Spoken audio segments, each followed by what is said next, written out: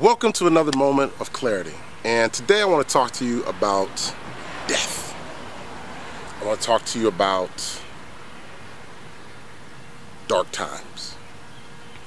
In one of my other segments, I spoke about my living situation, living in a house where I was doing drugs, I was drinking, looking at pornography, I was doing all kinds of mess. In living in this place, I talked about it being my cave, my cavern, or whatever. In reality, it really was my tomb. How was it my tomb? Because I was slowly dying. I was slowly killing myself with drugs. I was slowly killing myself drinking. I was slowly warping and beating down my spirit to such a point that I was going to die eventually. Whether by the things that I was doing or take my own life or somebody else take my life because I was just being stupid. That brings me to the story of Lazarus.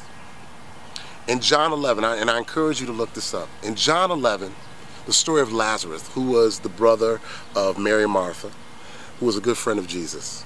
Jesus heard that his friend, his dear friend Lazarus, was sick. So Jesus hears about Lazarus being sick, and people are saying, Jesus, go take care of Lazarus so he doesn't die. And Jesus waited 2 more days before he went and saw his friend, and his friend ended up dying. Speed it up. Jesus is at the tomb, people are mourning, they're wailing and all those things. And Jesus comes to the entrance of the tomb where the stone is covering the entrance, and he says, Lazarus, come forth. That phrase alone is so powerful. You ask, why would something as Jesus just commanding him to come out of the tomb, why is that so powerful? The reason I think, because he told him to live. He commanded him to live. He didn't make living an option. Jesus said, Lazarus, come forth. Not, hey, Lazarus, hey, man, you got your sister still here and they need you, and, me and you was good buddies, so I was just thinking, you want to live? It wasn't like he was giving him an option. He wasn't giving his friend, he wasn't giving Lazarus an option of living. You gotta live, man. I'm commanding you to live because you have assignment on your life. You have purpose on your life. Your sisters need you. Your community needs you. I need you.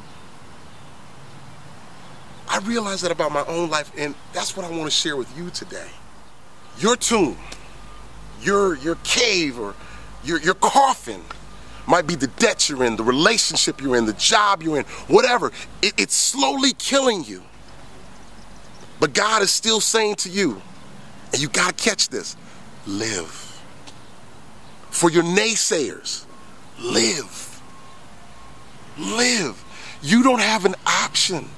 When you were called forth from the womb, that's what God was saying. When you were called forth from the womb of darkness, God was saying, live. You've got purpose. You've got assignment on your life. Because you've got purpose on your life, not only to complete the community tasks or the family assignment that you have, God's like, you know what? I let you arrive at this point of death because I get the greater glory. God gets the maximum glory out of the situation that seems like it's going to take you out. So what I'm encouraging you to do is hold on just a little while longer. You ain't dead. You feel like it, but you ain't dead. It just feel like it. Get control of those feelings. Get control of your imagination. Get control of your thoughts. Settle your spirit and realize you ain't dead because you got purpose on your life. If there's a word that I have to share with you today, if there's only one word that your naysayers need to hear, if there's only one word that will repel your haters, it's one word: live. With that being said, this has been a moment of clarity. Until next time.